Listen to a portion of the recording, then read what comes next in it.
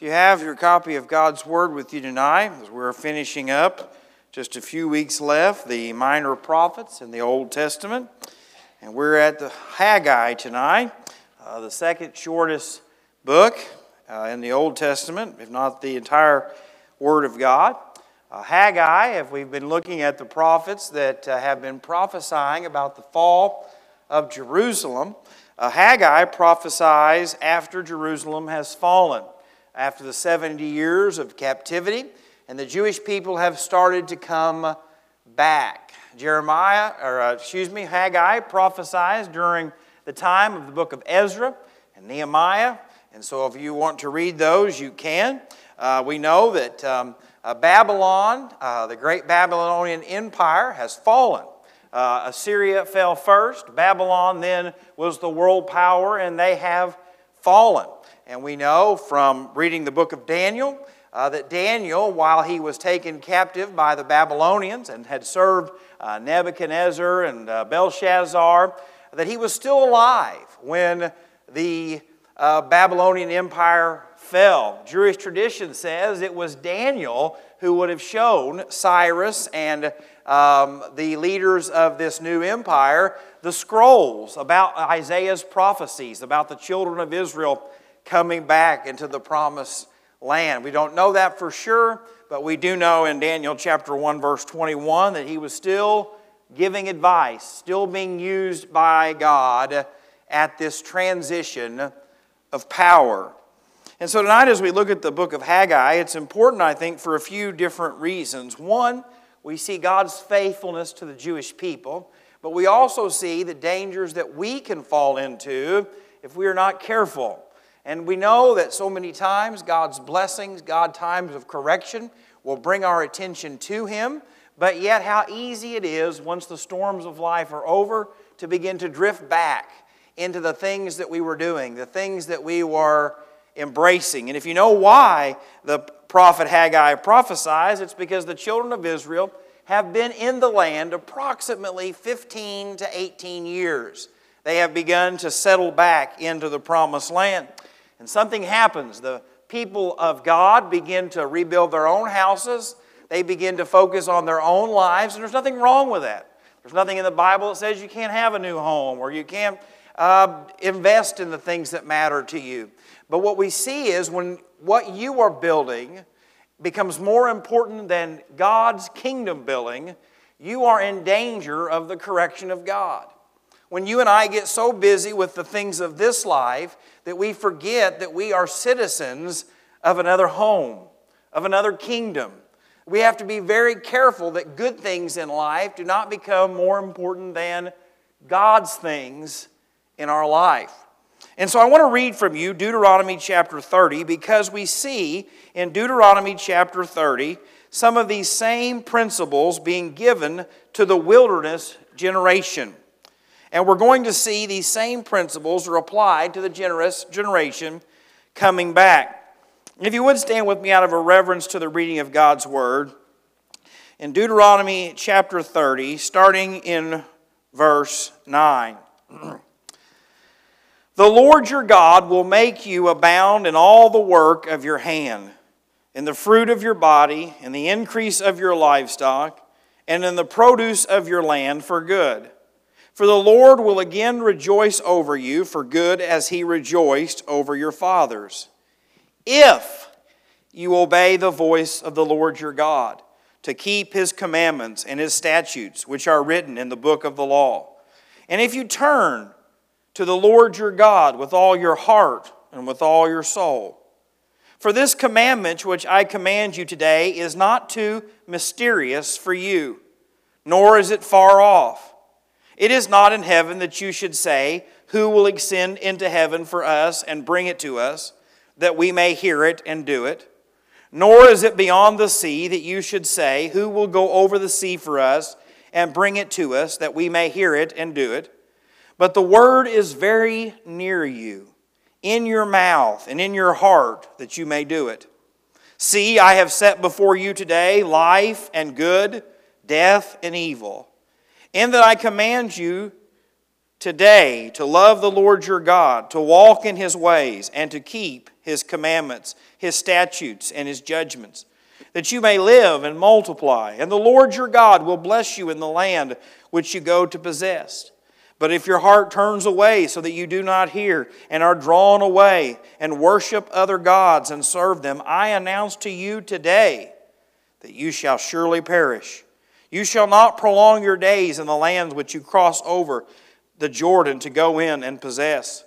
I call heaven and earth as witness today against you that I have set before you life and death, blessing and cursing.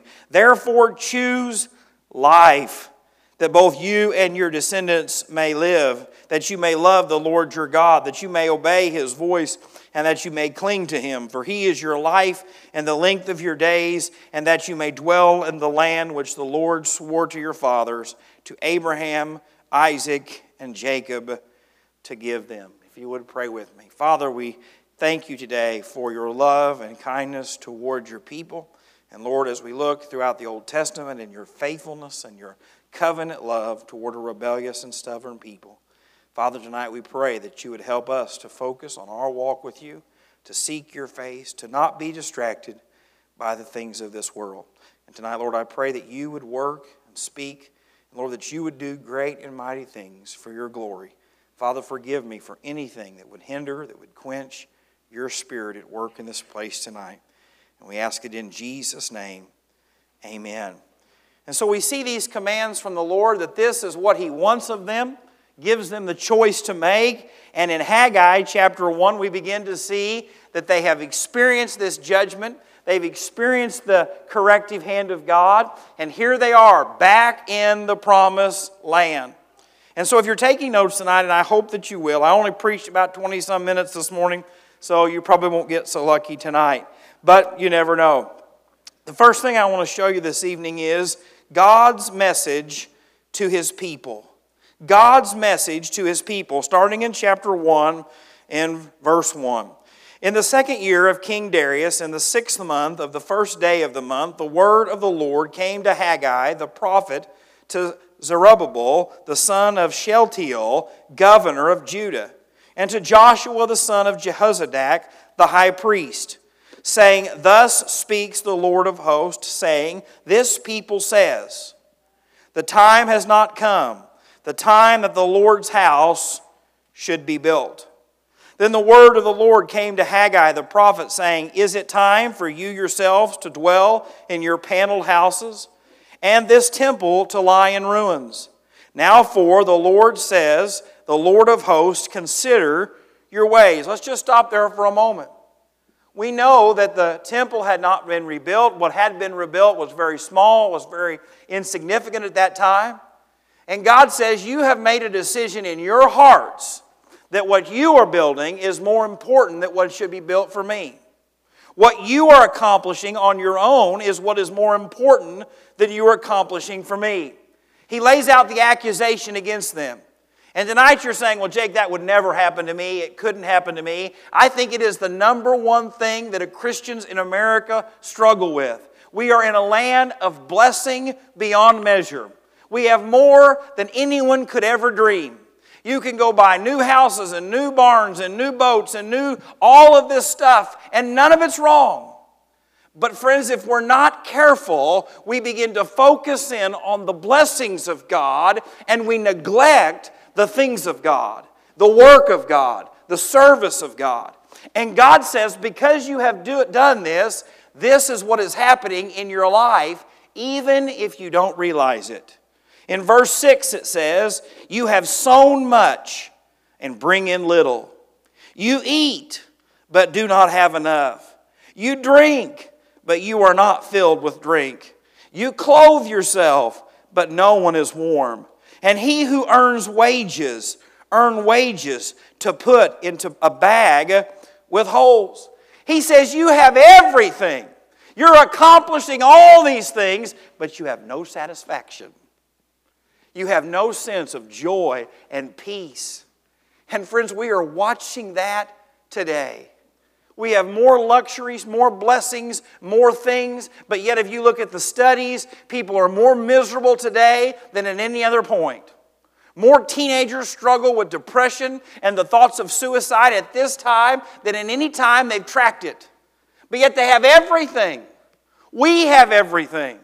I can remember working at Walgreens, working a short summer at General Tire, and there were guys that would work 50, 60, 70, 80 hours because they had everything you could ever want to buy, but they had no happiness. They had no time to enjoy it. They couldn't do the things they should have been doing because they were trying to achieve something that couldn't be achieved. And what God says is, if you and I are His people, if we're not careful, we will get so occupied with building us and our kingdom that we'll never find joy. We'll never be able to have peace. We will constantly be trying to do all of these good. There's nothing wrong with sowing. There's nothing wrong with eating. Nothing wrong with drinking.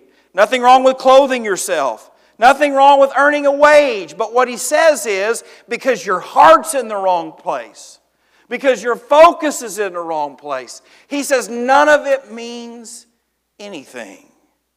He goes on in verse 7, thus says the Lord of hosts, consider your ways. Tonight, the issue is not if it happens, it is are we willing under the leadership of the Spirit of God to deal with it? To allow the Spirit of God to convict us when we set up idols, when we set up our own personal agendas, when we focus on the things that are not God's but ours. He says, consider your ways. As I have to pray about my own heart, why do I do what I do? Why do I go where I go? Why do I say what I say? Go up to the mountains and bring wood and build the temple, that I may take pleasure in it and be glorified. God says before you keep doing stuff, you have to stop and allow the Spirit to work on you, says the Lord. In verse 9, you looked for much, but indeed it came to little. And when you brought it home, I blew it away. Why, says the Lord of hosts? Because of my house that is in ruin, while every one of you runs to his own house. We see some pretty impressive things here. One, God says you can try all you want. You can work at it, you can strive at it, you can build it, and He can blow it down. It's like the story of the 3 little pigs, right? One built it out of straw, one built it out of something else, one built it out of bricks. The bad wolf came and blew it down and blew it down. God says you can build it, you can try to accomplish it, you can try to strive for it, but if you are fighting against the Lord, you will not overcome. If you have a marriage tonight that you're trying to do on your own instead of God's ways, it'll never achieve the purposes and plans of God.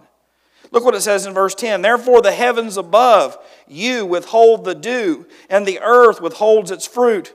For I called for a drought on the land and the mountains and on the grain and the new wine and the oil, on whatever the ground brings forth, on men and livestock and all of the labor of your hands. God says, I'm the reason there's drought in Israel. I am the reason because I'm trying to get your attention. Now this is where everybody gets upset. But friends, when difficult things come, when challenges come, even when disaster can strike, you can do one of 2 things. You can get angry at God and you can blame Him. Or you can get alone with God and say, Lord, what are you trying to show me? What is in my life that shouldn't be here? You say, Jake, that's an Old Testament principle. That's not in the New Testament. Read 1 Corinthians 11 when it talks about taking the Lord's Supper in an unworthy manner. God loves you too much to allow you to continue to run into your own disaster, to run from your own blessings, and to run into the heartache and pain of this life. We see in here, verse 12, the response. Then Zerubbabel, the son of Shealtiel, the Joshua, the son of Jehozadak, the high priest, with all the remnant of the people, obeyed the voice of the Lord their God, and the words of Haggai the prophet, as the Lord their God had sent him. And the people feared the presence of the Lord. If you were here this morning, you heard the sermon on the power of the Word of God and the power of the presence of God. And tonight we see Haggai was proclaiming the Word of God, and the people of God listened, and the presence of God, and things changed. If you want things to change in this church and in your marriage and in your life, you have to be willing to listen to God's Word and to have a reverence and respect for His presence in your life. The very Spirit of God that lives within you, that indwelt you at salvation. You have to be willing to say, Lord, You're in charge of my life. You're in charge of our marriage. You're in charge of your church. In verse 13, though, it says in the second part, though, I am with you, says the Lord. God did not bring this drought just to be evil. God did not bring this hardship on them out of cruelty. It was brought to them out of love. That's why the Bible says, if you spare the rod, you hate your child. Now, I get in a lot of flack for quoting that verse. Even good conservative Christian parents will say, well, I just don't believe it should be a rod. Look up here. I didn't write it. Now, I didn't write it, but it says to spare the rod means to not dislike your child. That word for hate is the same word that can be used for God hating sin. God wants you to correct your children. Don't abuse them. Don't beat them. Don't do things like that. But friends, if you do not correct someone that is heading for disaster, it's not love. And God loves us perfectly. When troubles come as a couple, as a church, all of these things, it should cause us not to be angry, but to stop and say, God, what are You trying to teach us? What are You trying to teach me? Second thing tonight I want to show you from this wonderful little book is God's encouragement to His people. God's encouragement to His people. If you go down there in chapter 2 and verse 3, who is left among you who saw this temple in the former glory? What he's saying is, how many of you are about 75 to 80 years old and you're old enough to remember what Solomon's temple looked like in all of its glory? And all of the gold and all of the beauty and all of the elegance that encompassed Solomon's temple. How many of you remember that? He's saying, I want you to be thinking about that for just a moment. And do you see it now? In comparison with it, is this not in your eyes as nothing? Wait, you want us to rebuild it and now you're saying it's nothing? Yet now be strong. Zerubbabel says the Lord, and be strong, Joshua, son of Jehozadak, the high priest, and be strong, all you people of the land, says the Lord, and work. And here are those 5 words again, for I am with you, says the Lord of hosts, according to the word that I coveted with you when you came out of Egypt. So my spirit remains among you. Do not fear. What he says is, you might think this work is insignificant because it's not as big as the last one. It's not as beautiful as the last one. There's not the fanfare of the last one. You don't have this great king like the last one. But don't worry. As long as you're doing it for me. As long as you're doing it out of a love for me and a desire to honor me. I talk to a lot of pastors that are pastoring small churches, struggling churches, difficult situations. And I always try to tell them, as long as you're being faithful, as long as you're being faithful, that's all God asks of you. God doesn't expect you to save people. God expects you to share the gospel. God doesn't expect you to draw people during an altar call. He expects you to pray and invite and preach. And friends, when you serve God, there will be times in your life when you think, well, I don't get to do what someone else does, or I don't get the recognition of someone else, or I don't have the gifts or talents, and I don't have this. And you begin to believe Satan's lie that what you're doing for the kingdom of God is insignificant. I preached this afternoon at, where were we, Dave? Fox Meadows. I preached on the 70 that were sent out by Jesus. And man, they were preaching and lives were being changed. Demons were being cast out. The sick was being healed. They came back to Jesus and they're celebrating, right? Oh, God, so many things have happened and so many things have been done and all this greatness. And Jesus says, nevertheless, what you ought to be the most thankful for is that your name is written in the book. Friends, what you do for God is not as important as who you are because of God.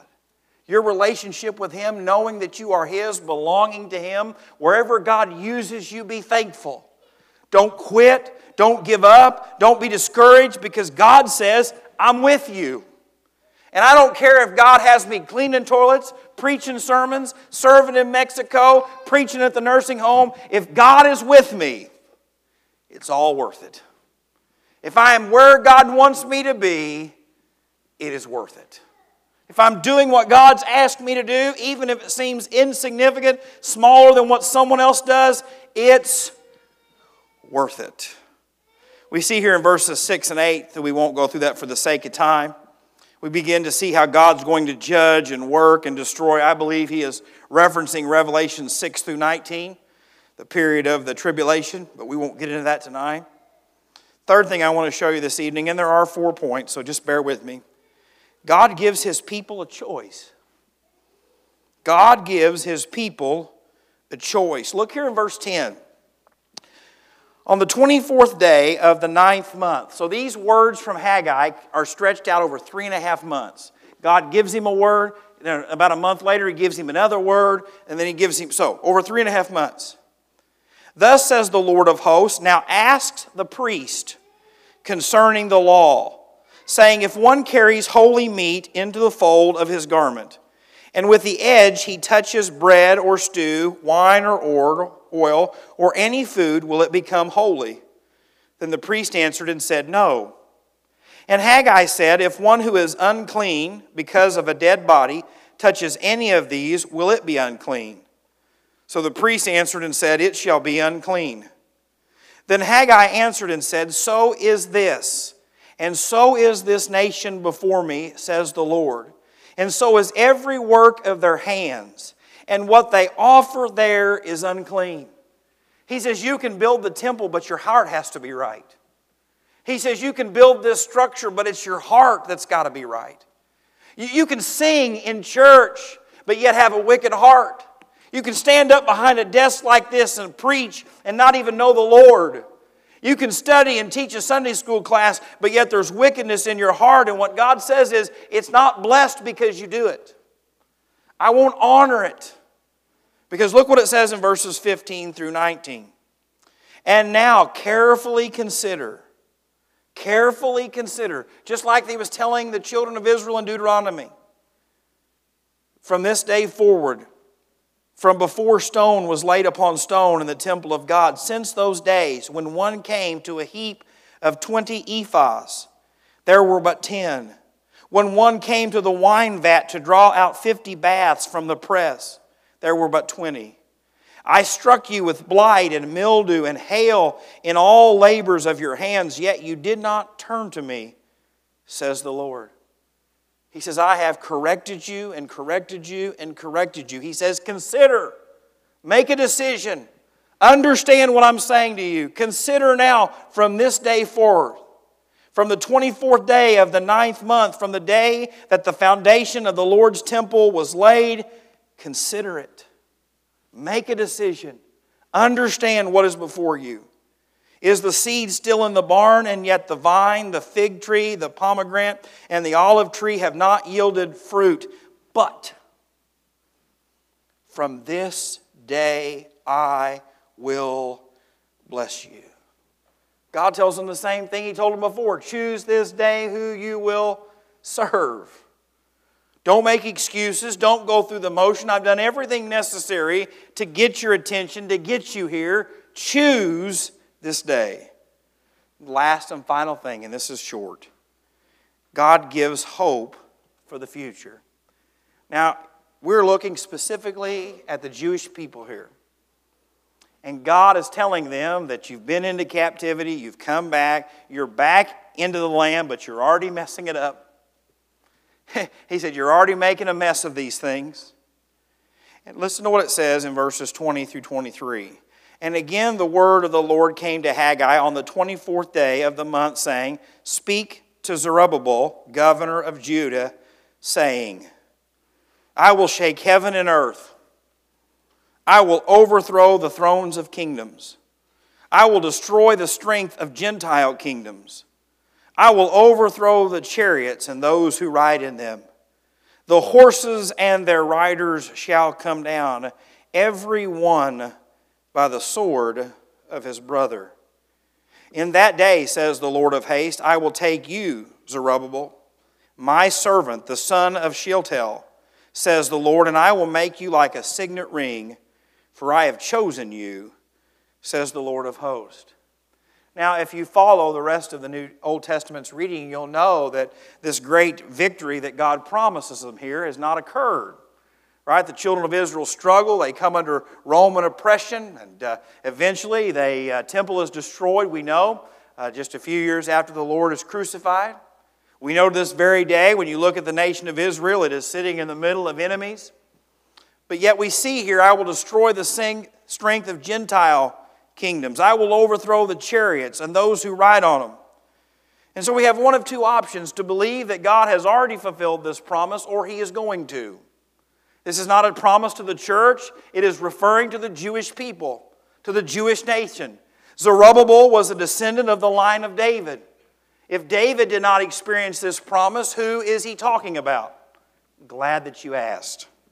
I believe he is referencing the millennial kingdom, when the Son of David, the Lord Jesus Christ, will reign for 1,000 years. He is referencing here the simple fact that the enemies of the Lord, the Antichrist, will be destroyed. If you've been following with us in Revelation chapter 6 and 7, I will shake heaven and earth. You can look through the bowls and the sealed judgments and see that God is destroying and shaking the earth. He is setting everything up for the King of Kings and Lord of Lords to fulfill His promises to the Jewish nation. You say, well, Jake, is there any other Bible evidence for that? Yes, you can read Daniel chapter 7. You can read Daniel chapter 9, verse 24, where Gabriel, the angel, tells Daniel these promises. And in Daniel chapter 9, verse 24, when Gabriel is telling Daniel, he says, your city and your people. He wasn't making that promises to a New Testament Christian if Daniel was an Old Testament Jew. And Daniel would love to have worshipped in the holy city of Jerusalem. And so we see these promises that he is making, that even though the Jewish people have failed, that they will not be perfect, they will not love the Lord their God with all their heart, soul, and mind and strength, that God is faithful. That God will be faithful to them. Three things I want you to take from this passage of Scripture tonight. The first is this: our choices matter. That's why he said over and over again, consider, consider, consider, consider. Tonight, while we are not the Jewish people, we are God's people. And tonight, we must make a choice to be who God wants us to be. We can ignore it. We can do what we've always done, the way we've always done it. We can do what makes us happy. Or we can stop and listen when the Lord deals. The second thing I want to show you that I think stands out from the book of Haggai is that obeying God's word is how God works in the world. When God's people are obedient to take the Great Commission to the world, we see the results. When God's people are committed to pray and to serve and to give and to work, we see God working in our lives. And the third is this. This should motivate us to be humble. It should cause us to remind ourselves that if we are not doing what God has asked us to do with the right heart, we will not accomplish anything. You say, well, Jake, we can have church on Sunday night, Sunday morning, Wednesday night, Thursday night, Friday night, Saturday morning. But if we do not have the Spirit of the Lord at work in this place, you are listening to a fat guy get air. You say, well, Jake, we can have Bible study on Sunday morning, Wednesday night, Sunday afternoon. We can do it on Thursday afternoon. But if we do not have the Spirit of truth and the worship of God with a pure and gentle heart, what we are doing is just gathering together. You say, Jake, I don't see that in the New Testament. Well, I'm glad that you have questions tonight. Because Paul says, what good does it to exercise all these gifts? All right, what is it good to speak in tongues and do all of these things if I have not? What good is it? What good is it to have all this building and all this money and all this stuff if we don't love God, love each other, and love the lost? That's our heart. That's our desire. That's our focus, knowing that if we will humble ourselves, if we will just humble ourselves and say, God, I don't want anything from me. I don't need anything from me. I don't have to be right. I don't have to be wrong. God, what I want is you. I want your direction in my life today. This afternoon, my daughter and I were at, ain't that terrible, Fox Meadows. And I don't know if you know this or not, but I guess my child had never sang from a songbook. And Karen had songbook lyrics printed out and blew up, because if you don't know anything about the residents of Fox Meadows, their eyesight's not very good. And the song leader. And she is looking at this song, and she had just told me she wanted to sing. She would even like to help lead this thing. And I said, nope, sit there, be quiet. And she's just looking at it. And I'm like, what is wrong with her? I'm like, sing. She's like, I'm like, sing. She goes, I don't know how to read it. I was like, you know how to read? You're an excellent reader. She goes, no, I don't know how to. She goes, I don't know what I'm doing. And so I began to put my finger, and I don't know what song we were singing, and followed the lines, and she began to sing. We went down to the second line, because she was going verse 1, verse 2, verse 3, verse 1, verse 2, verse 3. Right? You read from top to bottom. Makes sense. So we did that first song. I sat there with her during the second song and pointed at the words. She began to sing a little louder. By the time the third song came and she had listened and she had followed along, she knew exactly how the program worked. And she was just singing along, and it blessed my soul. But it got me to thinking, most of us are trying to do it on our own. We're not willing to listen to the corrective hand of God that says, hey, I'm trying to get your attention. There's something wrong here.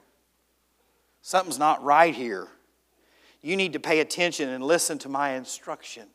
And just as something is one word after another word, it really threw her off, because some of those had choruses underneath, you know. You had the first line of chorus and then some bass singer saying, you know, whatever the words are, it is well, it is well. And she's trying to go up and down, up and down, up and down. So I said, we'll work on that later, right? But it was a valid point. But by the time it was over, this little first grade child is singing and praising God. And I thought, if the church would just do that, how could we serve the Lord? If we would just pay attention when He speaks, be willing to do what He tells us, and watch God produce the results. Now, she doesn't know how the timing of songs go. She doesn't know how the notes are timed out. It was up and down. It was a work in progress. First thing we got back to church, you know what she found? A songbook. I even came in here, and with one hand, and not good enough for anyone to listen, I don't know what song I played. Jayla, no, they're not in here, all right? I don't know what it was, but I played it, and she sang. And I played it, and she goes, Dad, can you play the other notes? I said, nope, not at all. You'll have to get Janice if you want a real piano player. And I think when she got out here, I think Diana was out there in the lobby. She's out there on her songbook, and she's just writing. Why? Because when God deals with your heart, friends, there should be no limit to what we can do, what we're willing to do, what we're willing to work at, what we're willing to accomplish, if we'll just let Him. If we'll just let Him. You say, well, Jake, I don't know how to sing a songbook. It's so much deeper than that. So much different than that. What is God wanting of you tonight? What is God doing to get your attention tonight? And what will He let Him accomplish through you and through us for His glory? Father, tonight we thank You for Your word. Lord, thank You for the simple way that You work in a child's life to teach profound truths. Father, I pray tonight that You would lead, guide, and direct. Lord, I pray that You will do big things in the life of this church and the families that sit on these chairs tonight. But God, You're going to have to get our attention. And Lord, I pray whatever it takes. Shake us out of our complacency. Shake us out of our going through the motions to really believe, Lord, that You have big and mighty plans to reach this lost and dying world. Help us, Lord, to be humble. Help us, Lord, to trust that we're in the book of Haggai tonight just because it comes after the last one. Book by book, word by word. trusting that you can speak to us. Father, tonight I pray that you'd forgive me, not if I'm a sinner, but because I am, and work in a mighty way, Lord. And I ask it all in Jesus' precious name. Amen.